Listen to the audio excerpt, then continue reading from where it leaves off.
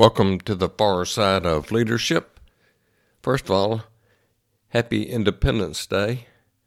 Hope you're having a good day today. Of course, you might not be listening to this on July the 4th, 2022, but happy Independence Day when you do listen to this. In this episode, we're going to talk about mid-year adjustment. I mean, it's hard to believe that 2023 is 2023? Man, I'm getting fast. 2022 is half over. We're in the second half of 2022. So how you doing? At the beginning of the year, not necessarily January the 1st, you've probably heard me before, talk about New Year's resolutions. Hey, whether you call it a resolution, a goal, you got some vision for the year. How you doing? Are you right on track? First of all, at the beginning of the year, did you even have any goals for 2022? And as we all know, having goals in writing is a whole lot better than just having mental goals.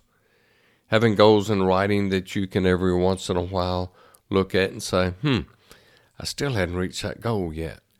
Now, some of your goals, you might have already met some of your goals because you might have had some very short-term goals. You might have had a weekly goal, monthly goal, quarterly goal, and you might have already scratched it off your list. Hallelujah. Or you may have a year-end goal, and it's time to take a look and say, how am I doing? There's certain areas where you could have these goals that you should be able to look and say, how am I doing? One of those goals may be your finances. As an example, one of your goals may have been to pay off your credit card by a certain date. I mean, let's face it, credit cards can be addictive, and if we're not careful, we'll just run them on up and not pay them off. There's plenty of people that think you don't even need to have one, and I'm just going to say, if we have one, it's best to pay it off monthly. Do I always do that? Hey, I'm not going to lie to you. One of my goals is I've got one credit card, got a little balance on it, and it's a little bit more than I want, but I can guarantee you it's fixing to be paid off, and then I'm going to go back to doing what I say to do, and that's if I charge on it for whatever reason, I'm going to pay that puppy off. Maybe one of your goals was to lose 10 pounds, and you've gained 12.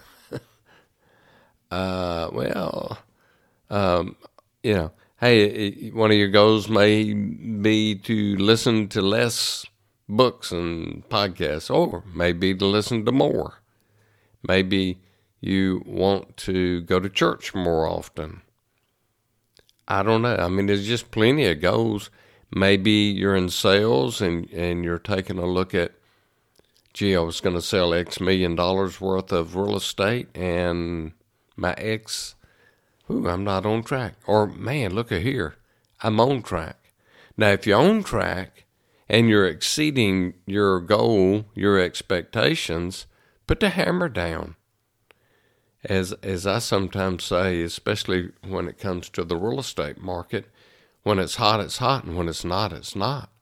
So if you're in real estate sales and you're doing good, don't get the big head, don't get the ego, and think you're, whatever.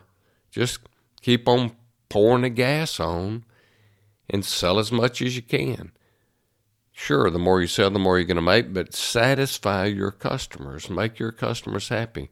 That's what it's all about. What do they want? You find it. You make money. But how are you coming on your goals? Obviously, I have no clue what your goals are. I know I'm a little bit behind on one or two goals. Now, I can do one of two or three things. One, I can just say, oh, well, forget about it. Let's just say I want to lose an inch around my waist, okay? I could sit here and say, well, shucks, I haven't done it, and I've got 6 more months to do it. I doubt I can do it, and start having that self-talk, negative talk, and convince myself I can't do it, so what the heck. Next thing you know, I start doing old bad habits, and instead of losing an inch, I gain an inch, okay? I'd rather have to buy new clothes going down in size instead of going up in size. So just think about how you're coming. But again, back to choices. My choice is I give up on my goal. Well, obviously, I don't need to do that.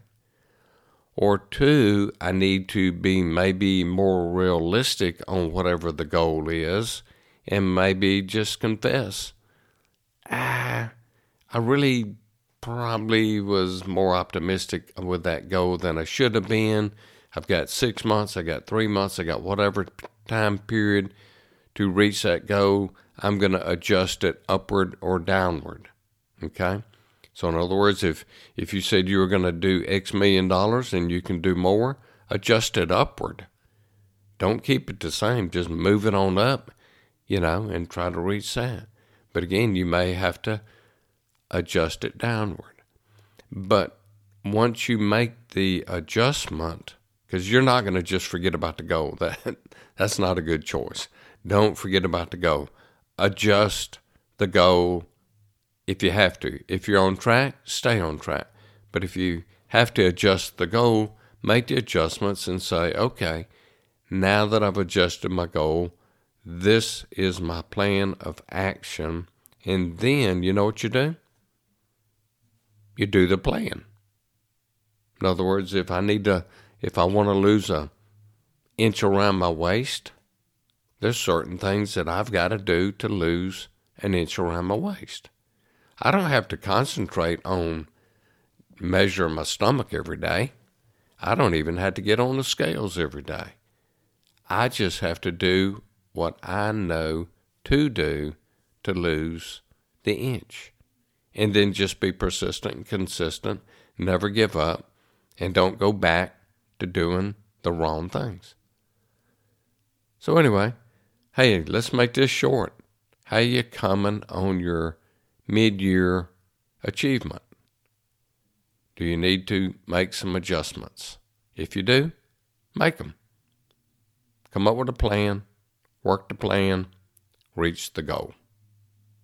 Make it a great day.